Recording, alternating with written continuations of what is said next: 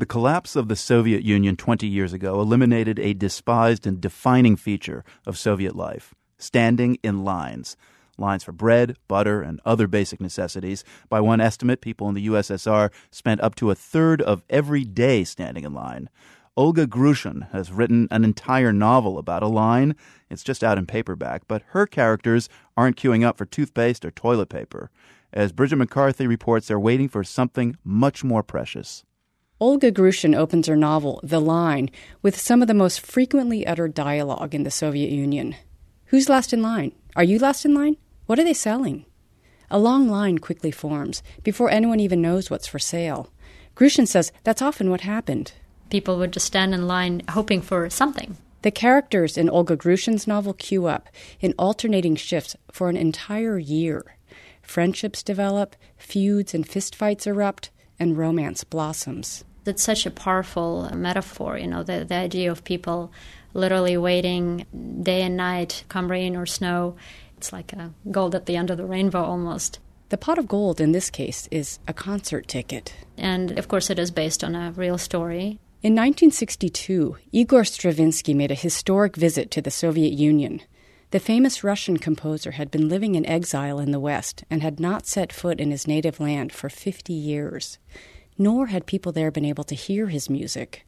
Soviet authorities had banned it. And there was this footnote in the book I was reading that people, when they heard that Stravinsky was coming back to Leningrad to perform his music, they lined up and waited in line for a year. And I thought this was so amazing. People with not very easy lives, as they would be in Russia at that time in the 60s, waiting in line literally for a year to hear music for a couple of hours. More than 5,000 people waited. And some of them, including an elderly cousin of Stravinsky's, didn't even get a ticket. I knew within a day of coming across the story, I knew that I wanted to write this book. Grushin says The Line isn't meant to be historical fiction, even if the famous exiled composer in her story is very transparently named Igor Stalinsky, and whose music sounds very much like Stravinsky's. It's more a fable about hope and the search for meaning. One of the characters in The Line spends much of the year imagining how this miraculous forbidden music will sound. He began to anticipate at last the unwinding of the as yet unheard Stalinsky melody, that ecstatic rising from note to note, that rare, exultant, vertiginous moment he loved most of all, when his very essence seemed drawn out of his body after a piercing surge of music, when all the inexpressible mute feelings, all the neglected longings of his soul, found a language full and perfect and forgiving. Another character in The Line says, "Perhaps we believed that beauty or happiness had to be brief in order to live in one's memory." Olga Grushin was born in Soviet Moscow in 1971, but now lives in the United States. She says it was easy to imagine characters who'd sacrifice so much to hear 2 hours of music. People I know would do that. In the Soviet Union, she says, music, poetry, and painting were considered as essential as bread. I think that what was so unique about Russia for a lot of its history is that artists had a sort of a sacred mission. They were prophets or saviors almost. They would tell the truth and carry this to the people, when they couldn't get it anywhere else. The Line is Olga Grushin's second novel.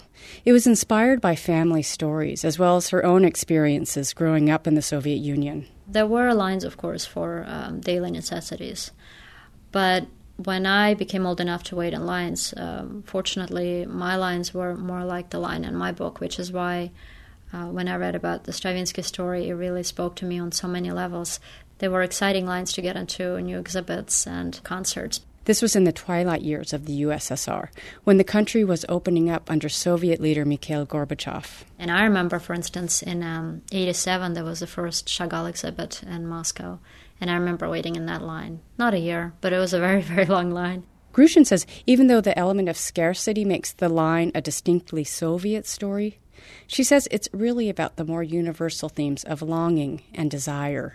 Our daily lives, even here, most of us are waiting for something. You have something at the end of the road that you're hoping will happen, and you are sort of waiting in a kind of a metaphorical line for something. Whether it's for vacation, a new job, or love.